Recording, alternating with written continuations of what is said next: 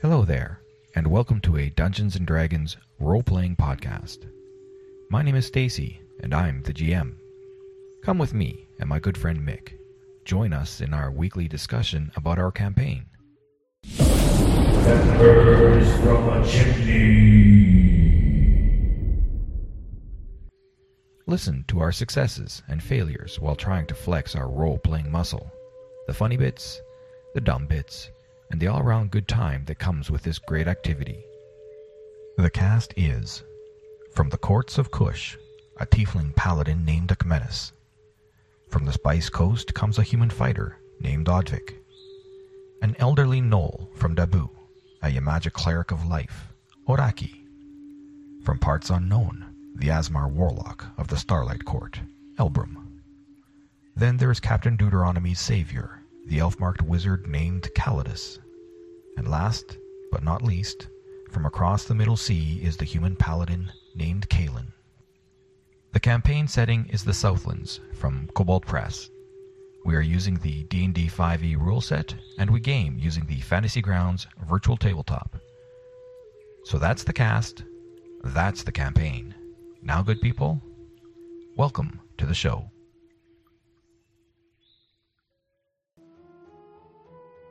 In this episode, we rejoin Lieutenant Mehmet and the Grey Company as they head to investigate the home of one Abdul Haq. Is this Dogs of Bastet were-crocodile responsible for the missing Princess Karima? Was sending a corpse full of calling cats the reason for their predicament? Will Lieutenant Mehmet break the law to save his associate? Before the company stands a home, a gong, a door. Disaster. Except Calidus remembers warding glyphs and Syl shakes her bottom to release some pixie dust.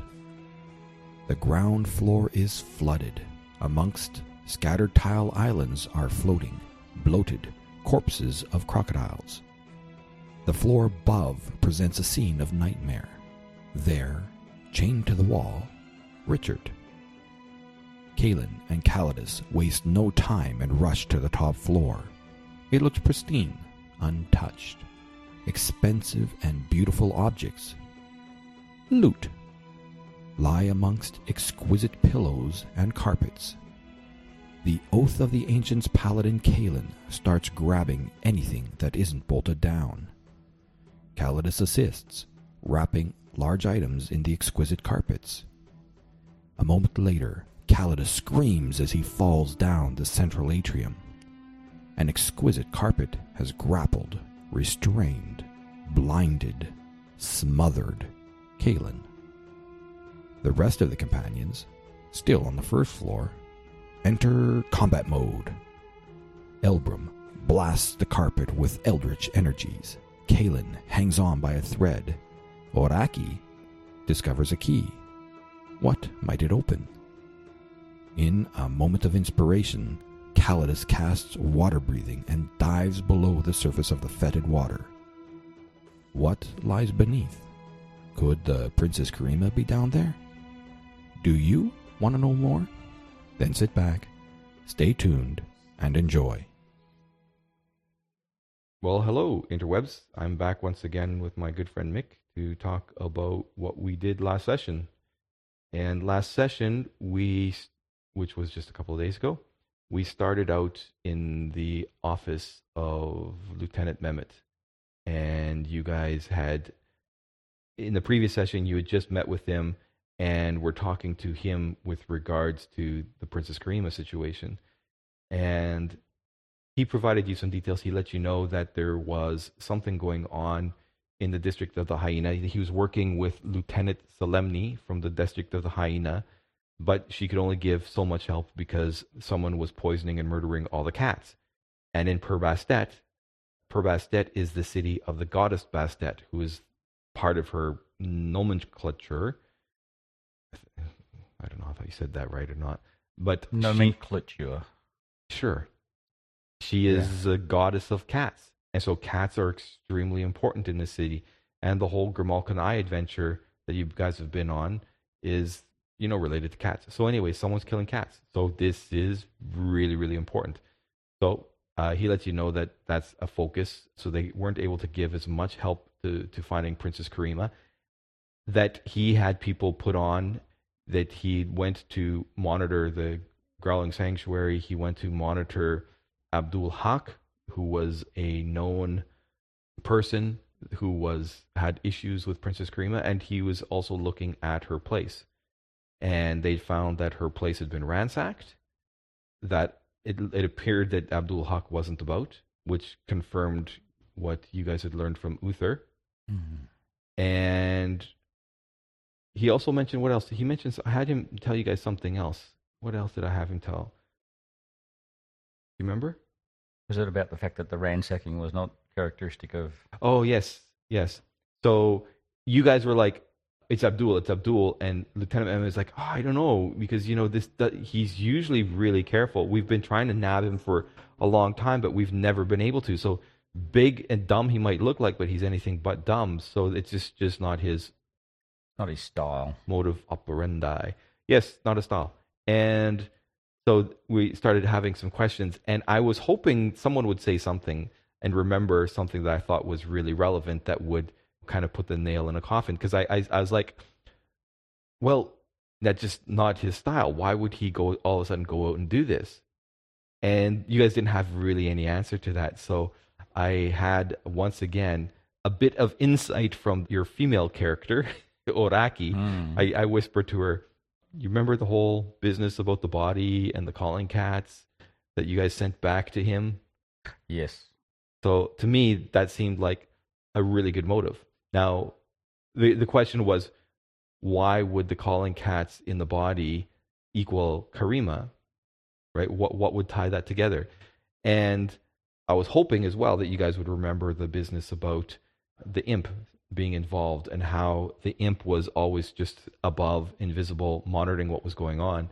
And the imp saw you guys hooking up with Princess Karima when you did take the body to do the Speak with the Dead in order to find out the last bit of the information about the Growling Sanctuary. So Abdul Haq was aware that you guys were working with Princess Karima. So why would he kidnap her? From my point of view was, and I think it sunk in, was you guys, at one point you were in a Growling Sanctuary and you had been talking to Onka. Onka had come along, she'd been beaten, and you knew she's a were-crocodile because she was with you guys in the Growling Sanctuary the last time, and if it wasn't for her and your witch bolt, you guys would have been severely trounced. So when you came to return, Onka didn't want to go back down there, and you found out that she's really not a thief. She can't disable traps at all. In fact, she tripped all the traps while she was down there because she didn't know what the hell she was doing. And that's how you guys got attacked in the first place. You weren't there. You were on your hiatus for that particular session. On holidays. So anyways, she didn't go down the second time. And this time you were back and you guys went down. And you seen a bit of a division between Onka having been beaten. And previously she hadn't, when the creatures in the sanctuary had hit her, they didn't affect her because she was a were-crocodile. But this time around, when she came to visit you guys, she'd been clearly beaten. So what could beat her and hurt her, even though she was a were-crocodile? So you guys found a division, and you were trying to push that division. So the idea was, well, let's send a body up, fill it full of these damn calling cats, and we'll send it to Abdul Haq. And then maybe that'll just take care of the sisters and Abdul all at once. Onka can take over. We've now got an in on the Dogs of Bastet. Yes, indeed. That body with the calling cats in it, Richard brought it back to his boss. And now all of a sudden, fade to black, we're back with Lieutenant Mehmet. And he's like, well, what the hell? I mean, why would Abdul Haq do this? He doesn't know. And then Oraki's like, oh, well, I wonder if it's related to those calling cats. Eventually, you guys figured that, yeah, it could be that Abdul. And Lieutenant's like, well, I'm going to go down there. And even though I'm not supposed to do this, I'm going to break into that house and I'm going to find my friend. And so you guys all decided that, well, it's early enough in the afternoon. Let's head down there. So you get to the door, and I think Oddvik or Elbrum was about to break the door down. He was. So it's this point that we remember that the whole house is protected by a glyph, which has to be removed. Then we do that, and we open up the door. It almost was that you guys didn't remember that there was a glyph, but I was just like, Calidus, give me a history check. Yeah, we're not real big on history. History's one of those things. It's that issue with the game, isn't it? It's how long ago did it really happen? Yeah. You remember that previously I'd investigated that door and found that it was covered in glyphs and told everybody, don't touch that door. And this time, would have been let's go fine. through. Anyways. Would have been fine. I actually would have been interesting to see what would have happened. Yep, but it didn't. No. So we can save that little plot till later. So all of a sudden, Elbrum comes along and says, hey, Sil, can you do a little something on that? That was pretty good. Yeah, he did. So she shook a little bit of her bum and let some pixie dust drop and dispelled the magic and gone. Luck of the dice, I guess. Yeah. Because she did an amazing job. And, of course, I tried to make that sound as authentic as possible in terms of, yes, it was effective, something happened. But any which way, ultimately, she dispelled the magic on the door, and you guys were able to get past. Which we did. And you came into the home of Abdul Haq, and once again, the bottom floor was flooded with, it had fetid water, and it had some corpses of some dead crocodiles. And you guys started to investigate the house. And what did you guys find? Nothing. No, we found dead crocodiles, and it's a 3-story house, an interesting construction. I guess you could say it's like a basketball cut in half with a central core. And so we had to get from the ground floor up to the first floor. And we found that there was a ladder hanging down, retracted, but designed to hang down. So we were able to, Calidus was able to Mage hand it to get the ladder down, and we went up the ladder, and we found what we normally do, dead bodies. Yep, another dead crocodile up on that floor, chains, and you found Richard. We found Richard, who was chained now to the wall, who's now loyal dead. One of the loyal dead. And I just got a kick that, because we talked about the loyal dead often, especially with the new players, because they tend to run the taxi service. And so Kaylin was just like, I'm going to try talking to him. And I was just like, not going to work. Sure. All right, go ahead. So, yeah, I mean, the loyal dead are the loyal dead. They have an intelligence of 0. They're very, very wise. They can do tasks that they used to do in life, or they can do tasks well that they've been given. But communication skills, no, they don't. And they don't remember anything. No. You guys managed to... Well, in fact, Elbrum had his little fancy-dancy thieves tool with a special ring that turned into a little dragon, kind of like one of those Chinese dragons that would sneak with into wings. a lock. No, it doesn't have wings. He added that.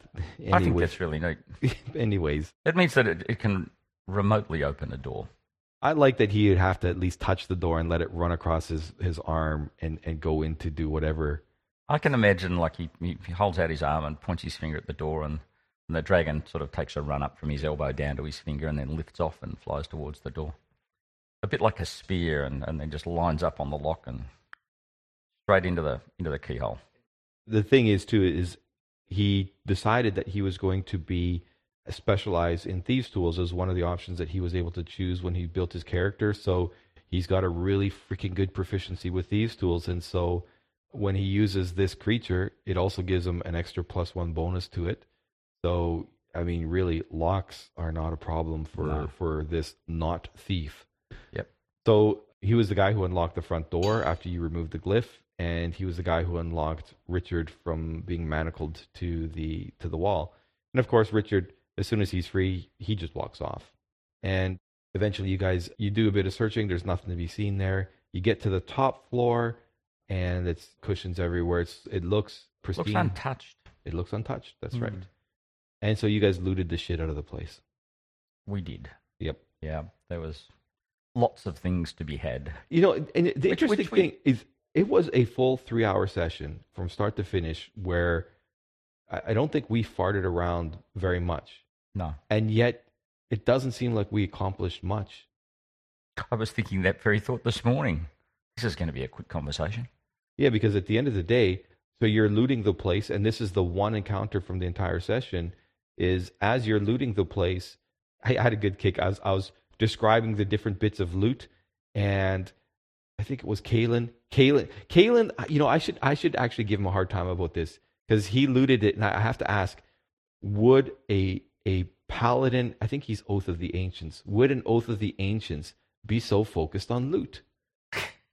I'm going to start penalizing him on his, because he's supposed to be Oath of the Ancients. It's like there's some of the other paladins, like I don't know if it's a Conquest or Looting is not allowed.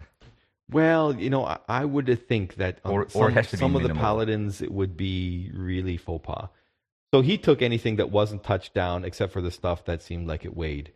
And of course, when Kaladin gets up there, he sees the chimes and they're got some gold filigree on it and stuff. He's like, yep, those are coming with us. We'll take those as well. He pulls them off the walls and starts wrapping them up in the exquisitely crafted carpet. And as soon He as actually looked at the carpet and said, I wonder if that's a flying carpet before he did this. Yep. He did say it was one of. Yep. And it kind of was. And it was like, wouldn't that be neat if that was a flying carpet? We could just chuck it all on top. Yeah, great. Fantastic. It sort of was. Didn't happen. No. But it was amusing, though, because the carpet did come to life and it tried to grab you. And you that's not gonna happen. avoided it, but you basically fell through the hole in the floor all the way back down to the bottom floor, taking 20 feet of falling damage. Into water. Into water. And it was done 2.5 somersault with pike. So, Yep, it was pretty right pretty into the artistic. little bit of tiling floor that was one beside small it. piece of floor I actually was able to It hit. clipped. Yeah. So in the end, Kalen tries to take a swipe, and he doesn't, and the rug swipes him and wraps him up and starts smothering him. And the rug did a good job. And everybody else managed to get up there because they were all on the second floor. They didn't know what was going on until all of a sudden Calidus comes dropping down beside them, kind of like, ah! And they're like, hey, the hell? So Calidus pulls himself out of the water, and he's like, Blah, blah, blah, blah, go blah, help blah, blah. Kalen. Because all of a sudden Kalen is wrapped up in being smothered and all, like, making these muffled sounds coming from the carpet. So they do get up there, and Odvik doesn't swing with his sword or whatever it is his weapon is. He's trying to pull the carpet off, and I thought that was interesting. Whereas Elbrum's like, Eldritch Blast! And He apologized first, though. Yeah, I he thought did. that was very good. he did. But Well, and I For guess what I am about to do, please forgive me. Splat. I wonder if this is a case where both Odvik and Elbrum actually knew that this rug, if you smash it, half the damage goes on to the player that it's got a hold of. I Or don't is think it either of them knew that. Why else would you say sorry to Kalen? Oh, no, the apology was about the fact that the Eldritch Blast was going to hit him as well. It wasn't because he knew the rug was going to crush him, because he's wrapped up in the rug, but his head's Yeah. out one end, his feet's out the other Oh, end. no. He's completely. Well, I guess that's my And again, bad. it's the, However you imagine it. well, I imagine it like that, so you've got sort of a bit out the top, bit out the bottom. Yeah. It's like being crushed by a python. Except he's so grappled, he's- he's restrained, and he's blinded. Yeah, and so he's about to get set on fire Yep. by an Eldritch Blast. Yep. So, of course, it's the, sorry, Kalen, hope you can take this one. Poof. Yep. And he didn't because he got hit. Half the damage hit the carpet, and the other half hit Yeah, Kalen. hit his feet. Yep. Sure. Yeah, not the head, because the head's very attractive. So just the well, feet. is he attractive? I don't remember. Anyways, so yeah, and then Odvik tried again, but ultimately, as he was getting smothered, and that's one thing I don't actually know what the rules for smothering are. Like, I just imagine that everybody can hold their breath for 30 seconds, and that's I would have like thought there 5 would be something rounds. like a crushing damage. If every time it gets hit, it squeezes tighter. Oh, every round it just squeezes tighter, Yeah, so and there'd be that's what I was some kind trying to of- describe to him, was that your ribs start to feel Yeah, crushed in and stuff like this. From that point of view, this is one of those things where I guess DM takes his agency and makes a ruling but on if the they're moment. taking the damage like for every hit, so if there's a round where the carpet doesn't get hit, then you take damage anyway. So Oh yeah, you've yeah. just No, gotta figure out- the carpet itself does damage. So As every well. time, as long as he was being smothered at the top of the carpet's turn, I would roll damage, Yeah, and then once the carpet gets hit, he takes damage again. and that's right. Yeah. So for every round, he gets two hits of damage. Yep. And it was an exquisite rug too, so it was stronger than a regular rug. I think we should have tamed it and kept it so we could fly around on it. But yeah, there you go. The exquisite rug. That would have been it, hey? Flying rugs, those are bloody expensive too. They're like 20,000 gold and whatnot. Yeah. And you guys, there was a point at one point that I don't know if you guys actually even understood what happened was when you guys were with, this is back a few sessions ago, when you guys were at the Pallid Court and you were there with Ciro from the GFA and you were the Pallid Court's diplomat, what was his name? Whatever it was. But Ahit came storming in and it was just like, what the hell are you guys doing? Blah, blah, just give the bloody hand and you've got stuff to do. And then she left, and as she was leaving, it seemed like she folded into the ground or something like that, or That's the right. ground reached Yep. up and embraced her.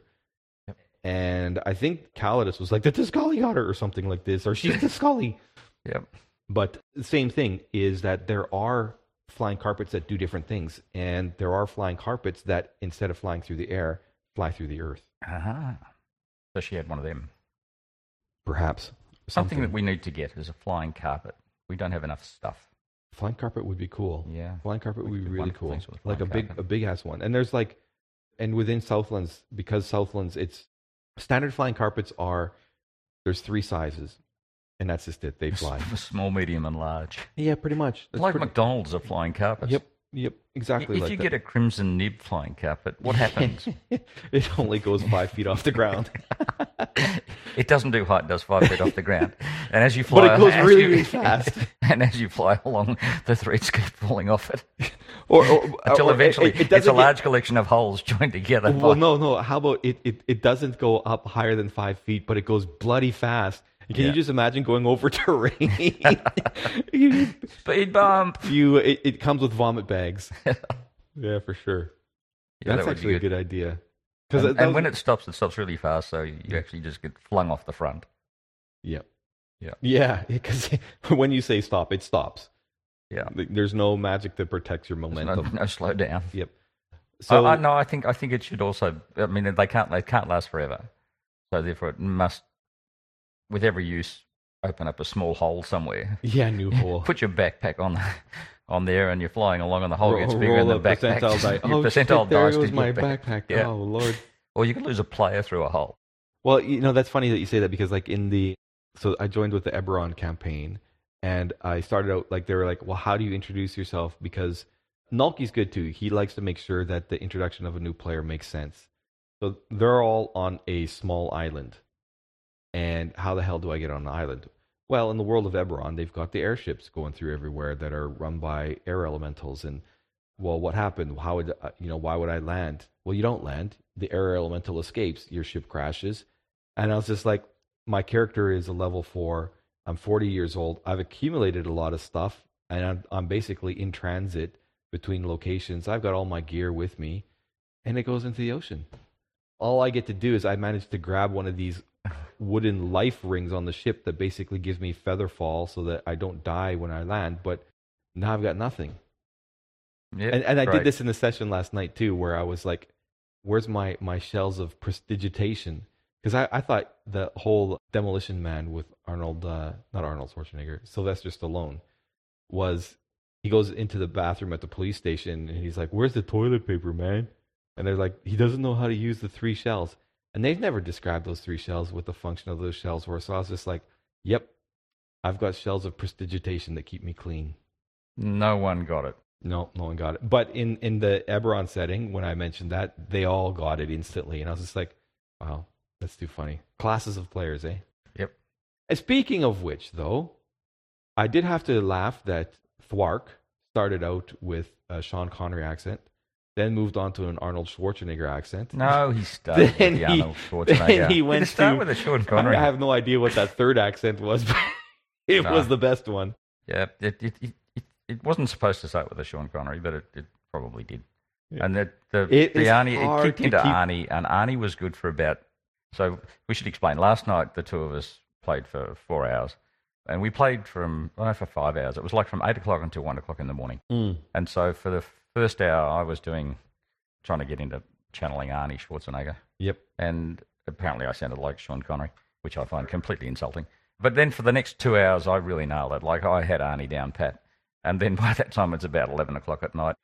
And the last 2 hours, it was like Then I'd it was lost more like an Arnie Irishman completely. or So it something was like like, this. yeah, it was the Irish, Pakistani, Japanese Oh, guy. Well, yes, Irish Indian guy, because there was Irish quite a Indian bit guy. of Indian in that accent Yes, I'm too. wondering what it is that we are doing that we are not quite getting it right.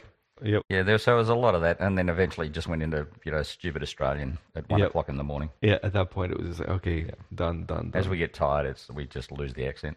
Yeah, lose the accent and lose the desire to. I mean, there's one thing to be said is if you're doing a 3 hour session and it starts getting close to 4 hours, either the engagement has to be there to keep the 4 hours, or you got to make sure it's like, okay, we're at the 3 hour mark, we've got to call it, and just let's call it. And that's the end of it, yeah.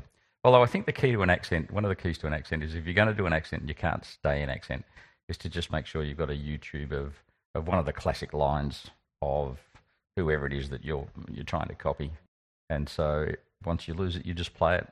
I tried to stick with my Southern Belle, but apparently I sounded The like Southern a Belle Texan. was great. So I don't know what that means, but I don't know. Oh, it was fantastic. I loved it. Yeah, I had fun. That was definitely gone with the wind. Yeah, but there was times like when Thwark was going with Ellie, the girl who was playing the tiefling. Yeah, you guys were just going and going and going, and I was just like, okay, I stepped back. And then there was that one guy who kept trying to play, and it was like such a disaster. I was just like, it hurts me when you try to role play. I was just like, it's here's Thwark and Ellie moving in a role playing direction, working with this NPC and questioning in their own ways, and there's banter going back and forth there.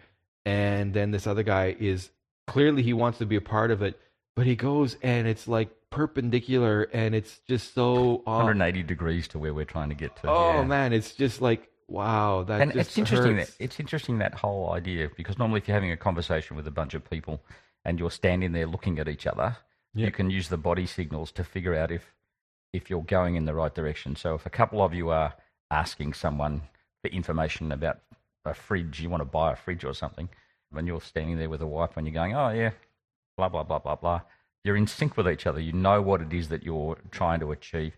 You know the questions that you want to ask, but you also make sure that you don't tread on the feet of the other one. Yeah. When you don't have the body signals and you're just doing it like we are, just using audio, then you end up having this situation. You've got to get in sync in audio, and you've really got to get there right at the start. Yeah. And that girl last night was brilliant.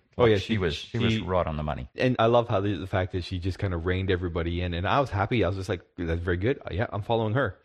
So she did a good job. Yeah. But yeah, the other guy was just really, really quiet. And the other guy, man, he didn't. I hate to say this. Like, I seen how you guys were like, let's go to the bar and dig up information. He went to the bar because I want to drink whiskey and get drunk. And I'm just, yeah, okay. But, I don't get that role playing. I really don't. It just doesn't. You can go to the bar. You can go anywhere you want to get drunk. I think there is the if you don't know, if you're new and you don't know how to role play, that's true. Or what the aim is, then because what you have to do is you have to basically follow along, and it sort of follows on from. So last night we just got chucked in as a bunch of level 6 in a one shot. Yep. A couple of issues come up from that. Is that chucking people in that have never played before or never used the Fantasy Ground interface, which I think is the best thing ever. They need to get chucked in at a level 1. Yeah. Because you've got to manage the interface and manage your player. And learn how to role play, because that was very clear. Then, one of the things they said right at the beginning was very clear, like, out of character. So what do we do? I had no idea how to role play. Yeah. So, and the best way to learn to role play is to see if you can find yourself a couple of people that are good at it, that do know how, and listen to what they do. Yeah. And then just steal all of the good stuff that they do. Yep. And I do mean like steal. If someone does something good, just steal it. No one cares. Yeah. Well, you guys end with Saber and Saber's ass hatch. Yeah. Well, in the Eberron campaign, there's a Warforged. He's not a Gearforged, but Warforged, Gearforged, same thing. They're robots. So I was just like, what about his ass hatch? So I threw the ass hatch thing into the Eberron one because it was hilarious. And of course, the DM, he listens to our podcast, so he's like, "Yeah, I know where that asshatch business comes from." It's interesting that you can create these characters like Gary, for example, who's a troll. Well, the elephant, he was Francesca the elephant was. I thought she started out as Ellie the elephant. No, it was always Frances. Frances, it's got to be Frances. Frances. It can't be Francesca. Yeah, Frances. That was Because Francis the Talking Mule was a 1940s movie, so Francis is a better name than Francesca. Yeah. It's short, easy. So Francis the elephant. Yep. Is good, and I think Francis is going to be around for a while. Francis will go with Gary the Troll and Arshatch. Yep. There you go. Yeah. As part of some shit that comes out of nowhere. Yeah. But anyway, so you guys encountered the rug. Kaylin got beaten fairly severely, and you guys had still at this point it's still the same day as you guys had arrived in the morning on the sand ship. You headed out to the Pallid Court. It was closed. You went to Hakan's house. You went to the Jubilant Nargile. And eventually, you got to meet up with Lieutenant Mehmet. So you guys had received some damage. I can't remember from where that damage came from. Actually, I can't remember. But you guys were damaged before you went to Abdul's house. So at this point, Kaylin was further aggravated in his damage. Like he was hanging on by a thread at the end. Yeah. And so he used up all of his paladin healing. And I mean, all of you guys are not at your peak hit points. No. But what I really liked was at the very end, you guys did some good investigations. You found a key, and I was sitting there thinking, what do I need to do to get these guys to figure this out? And then you were just like, I'm going to go. I got an idea. I got it. Give me the key. And you went down to the bottom floor and you did some water breathing to do a search, and you found the grate. And I was just like, that was really, really cool because I didn't have to do anything. You just saw something. And how did you, like, what was it that made you think to do that? Because I was sitting racking my brain. How am I going to convince them to do this? Well, even though I don't remember history every now and again, I do remember a little bit of history. And the first time we were here, we know that Abdul was sitting on the platform and there were crocodiles in the water. And the crocodiles weren't there. You could tell the crocodiles weren't there to protect him because he had people sitting around above water that were clearly able to protect him. He didn't need the crocodiles in the water, which meant the crocodiles in the water were there to protect whatever was in the water. That was the thing. On top of that, the two crocodiles are dead when we get there, and Calidus falls in the water and nothing comes and rips his legs off. So you take all of that, you say, okay, the crocodiles that were on the platform's dead when we opened the door. They were the ones that were protecting whatever's in the water. Calidus hasn't been killed. There's nothing in the water, so he's not likely to die when he gets there. Take the key. Key's going to fit something. It was hidden. What will it fit? Well, where would you hide stuff? Of course, you'd hide it in the ugliest, nastiest place that you can find, in the fetid pool of sewage at the bottom.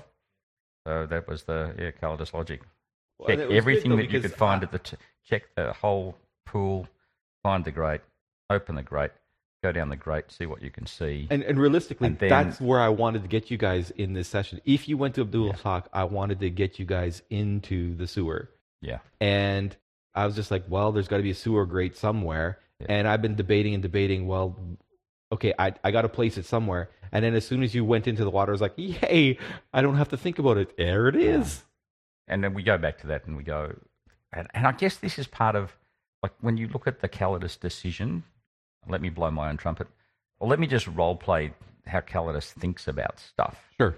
So Calidus thinks about this as being, we've uncovered a new place to go to. Yeah. And we do the reconnaissance. We don't just go barging off on our own down the sewer. We open the grate, see what we can see. I don't know what that. Calidus tends to be the first guy who sticks his head up all the time. That's true, he does. But he's not completely stupid. And then we come back and then we reset, get ourselves together, heal ourselves up, figure out what it is we need. We know that whatever's down there is going to be down there tomorrow and the next day and the next day. So we are now in a situation where we can either go or we can do something else. And again, it will depend on the timing, because now, if we go back to where are we now, we have now found a sewer that leads somewhere. We still don't have Karima. She could be at the other end of the sewer. That's a possibility. But time's a factor, though, because... And we're still not convinced that she's been kidnapped. So we're pretty much at the situation of, like, from what has been said by Lieutenant Mehmet, is that she wasn't kidnapped by Abdul Haq. Well, he doesn't know where the hell she is. He doesn't know where she is. All he knows is that her house was ransacked. Yeah, well, it's not consistent with the kind of behavior that you would expect. Well, he knew, though, that her house had been ransacked before any of this stuff, and she'd been returning to her house to fix it being ransacked. And so when he went there to get her, because she didn't report in, the house was still ransacked. Yeah. And it was ransacked before because of the bloody sisters and the Gasts who were looking for the Gamalkan Eye, and they followed her because when you guys found Mistress Henna, she was with you, not Mistress Henna, Sweet Hasna. When you guys found her body, or no, she found Sweet Hasna's body and collected the stuff off of her, and one of which was the necklace that Hasna took from the body of the scholar, which was the first of the calling cats. And that's how they found Karima, and they searched her place, and they went through it and destroyed it. And that's when she came to you guys after you guys had just returned from the adventure with the two elves that took you into the web world. And when you guys got back, she was just like, where the hell have you guys been? My place has been gone, blah, blah, blah. Hasna's dead, blah, blah, blah. Yeah. We don't have a handle at all on what's happened to her. Except Oraki's vision. I can't remember. She is still alive, and she's surrounded by some pretty good stonework. And she's alive, but she's been beaten badly. And so we look at that and we go, yep. I wonder if we should look at the beating that was put upon her and the beating that was put upon Onka. And were they the same or similar? Good question. Good question. Only Oraki could answer that. Was Oraki around? At the time, yes. He was there when you guys were at the refugee tent and when Onka arrived. Because that was the time she came in because she was like, I'm not going with you. Here you guys go. Here's a thieves' tool kit. And it was a really good thieves' tool kit. Okay. So he might know we could ask, or she might know we could ask that question. That would be good. Anyway, we are now left with what's down the tunnel, where is that we're looking for. Got to go to the GFA, report back to the vampires, let them know what's going on. The list goes on and on and on. Well, I mean, I really like the idea of, I don't remember which one of you, is it Kaylin or Oraki, who was like, we need to find someone who knows architecture so I can describe this stonework. And I was just like, wow, that's a good idea. And of course, there is the counselor of this, there's the Council of Sand dude, Bashir, who is the keeper of the city. And so he's got other subordinates, other counselors that are underneath him that are in different areas. And so that was the introduction of, I think, is it Fargrim, Fagmar? I can't remember his name. Who's another counselor who was this guy of architecture and whatnot. So he's an option. And he's up in the Lioness district where the Council of Sand is, which is the lofty upper echelon district of Purbastet. Where the special people live. And that's where the GFA is. That's where Sero is. But again, you look at it and say, what is the next step that we go down? What's the next thing that we need to do? And I think that's going to come down to what time it is when where we are now. So it's mid-afternoon, I think. I'm just trying to remember what did Mehmet tell you guys? Good thing I started highlighting stuff. Yeah. Oh, he also told you guys something else. He also told you guys before you left that he mentioned that the warlord Raikar had been sent out. Yes, he had. That's and right. was sent out to take care of in the Sarkland Desert. Toskali. And so the question was he successful? And his response was, there hasn't been any extra incursions into villages, so I think so. Yeah. But no, that wasn't what I was looking. I was looking to see if he told you something else, and he didn't. No. He did tell you, though, that Bashir does have that counselor. And, I mean, that's definitely an option. You could go see There are a string of options. And I think that the conversation will be the debate about timing. I think we will still get back to this timing issue, that as soon as night falls, we're back at the Pallid Court. And that's where we need to get to. So the time is now. So when this was happening, you were at the lieutenant's office at 12. Took half an hour to get to Abdul Haq's house. That's about 3. And the investigation and all that stuff that took, it's roughly about 1:30, 2 o'clock in the afternoon. Yeah, now. So it's mid-afternoon. Yeah, so you guys got still. So we still have a bit of 5 or 6 time hours. We could go see the GFA and find out what they want. We could go and see. I actually don't think that seeing the GFA before we see the Pallid Court's a good idea. I think that, I mean, and that's a discussion that needs to be had as well. Does it matter if you go and accept the GFA contract to take care of Hazi before you actually have been and figured out, have you resolved the blood pool thing? And how does that go down? And then there is the right now, it's the wish and a prayer. We hope that at the end of the tunnel or in the sewer system, that's where she is. Yep. But you don't know. Yeah, and I think that given that set of choices, I think 3 o'clock probably do the sewer. Get in, get out. See if you And can the thing find it. is, and we could too- do that with a time frame. I mean, we could actually turn around and set a time frame and say, look, we're going down there, quick look. If it gets too difficult, if we find someone that's not her, if there's going to be a big blue, you just bail because we don't have the time to spend banging around down there. Well, and the thing is, too, when you guys look at the encounter with the rug, now I made this choice when you guys were returning. This is what I did. This is why you guys are damaged. Is because I said because you were damaged when you were going back to the village of Neber, it was a bloody hot day. So you guys all received, and it took you something like 6 hours right. from the morning to get there. So you guys all took some form of fire damage getting there. Now, I debated saying, because of what was going on with the explosion that happened in the night as you're traveling on a sand ship, I debated, do I heal your wounds or do I give you exhaustion? I should have given you guys exhaustion and let you heal your wounds, because wounds are easy to fix. Exhaustion requires you to have a long sleep.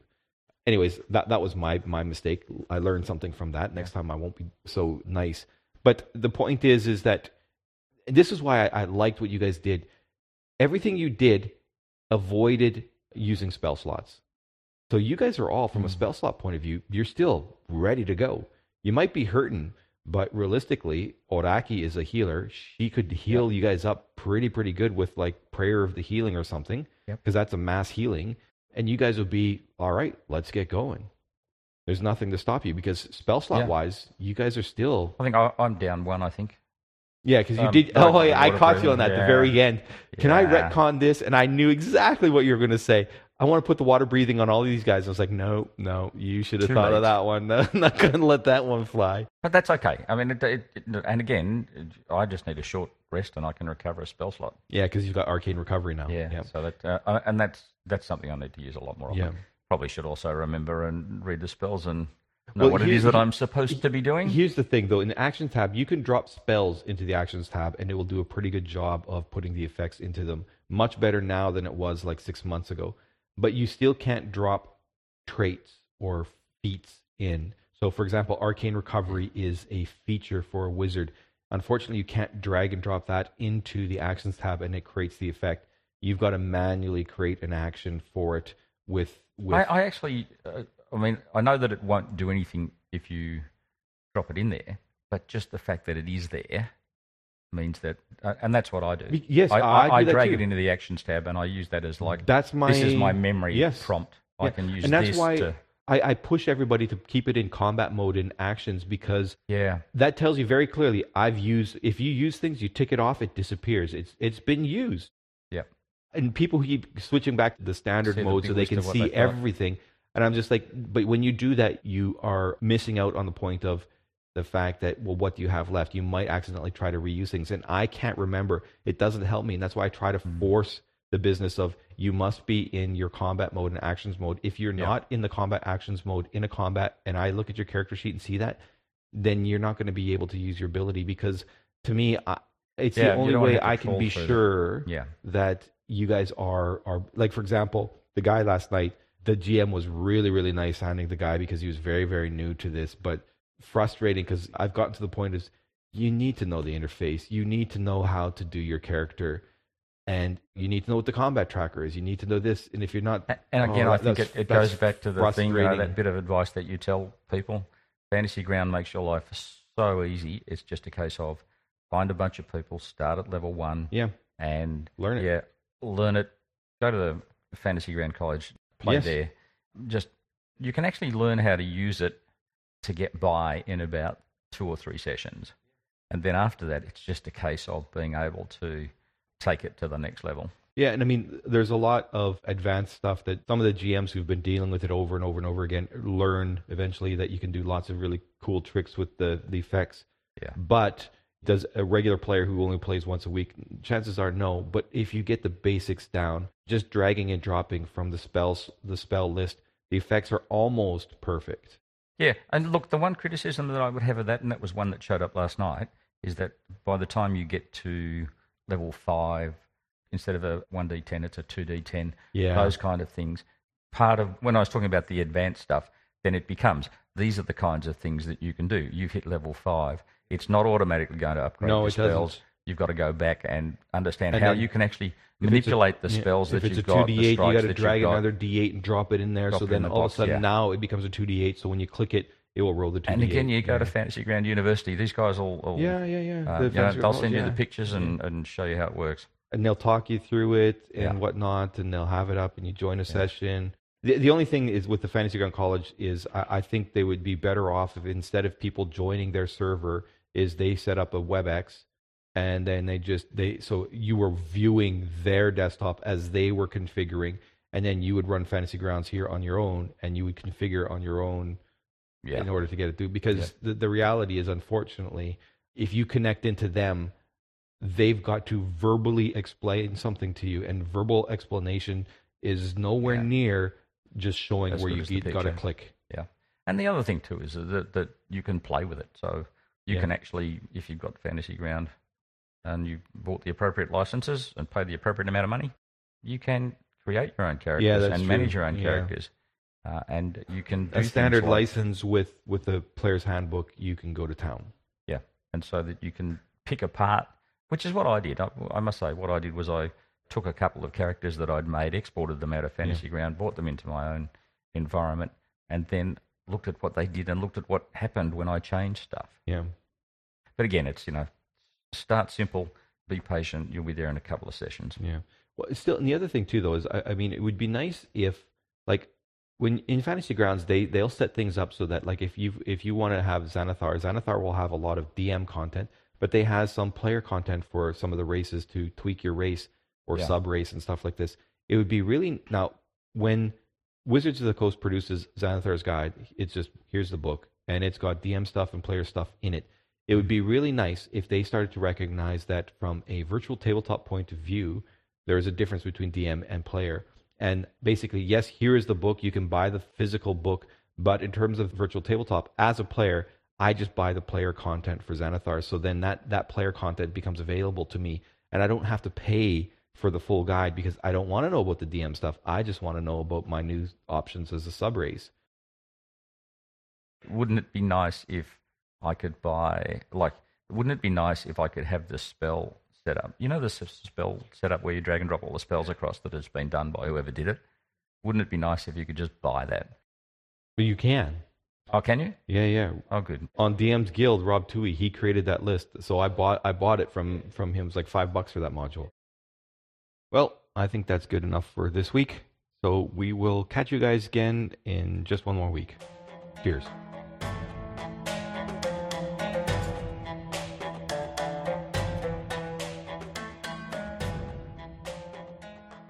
Hello, good people of the interwebs. This episode is now done, dusted, and finished. I do hope you enjoyed it, and I'll be back in just 1 week.